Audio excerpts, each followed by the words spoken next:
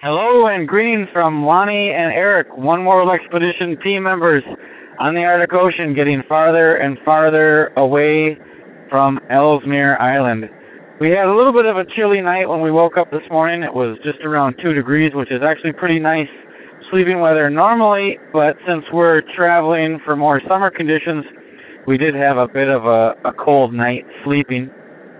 But regardless, we were up and going and on the trail by right around 8:30, and we had a really good travel day. And today is our 5th day on the trail. It's the 5th month, and it's May 5th, and even more amazingly enough, we made 5 miles. So that's quite a bit of fives for this day, Friday, which is really good for us. We traveled across some bigger pans and some smaller pans. We were in some really jumbled, messed up ice at times. We would travel in the leads that were kind of semi-frozen and rubbly and be looking up at the top of the pans, which were almost above our heads. So we had to scramble to find a sloping part to be able to get up. At the end of the day, we managed to travel for about an hour and a half across some fairly large pans.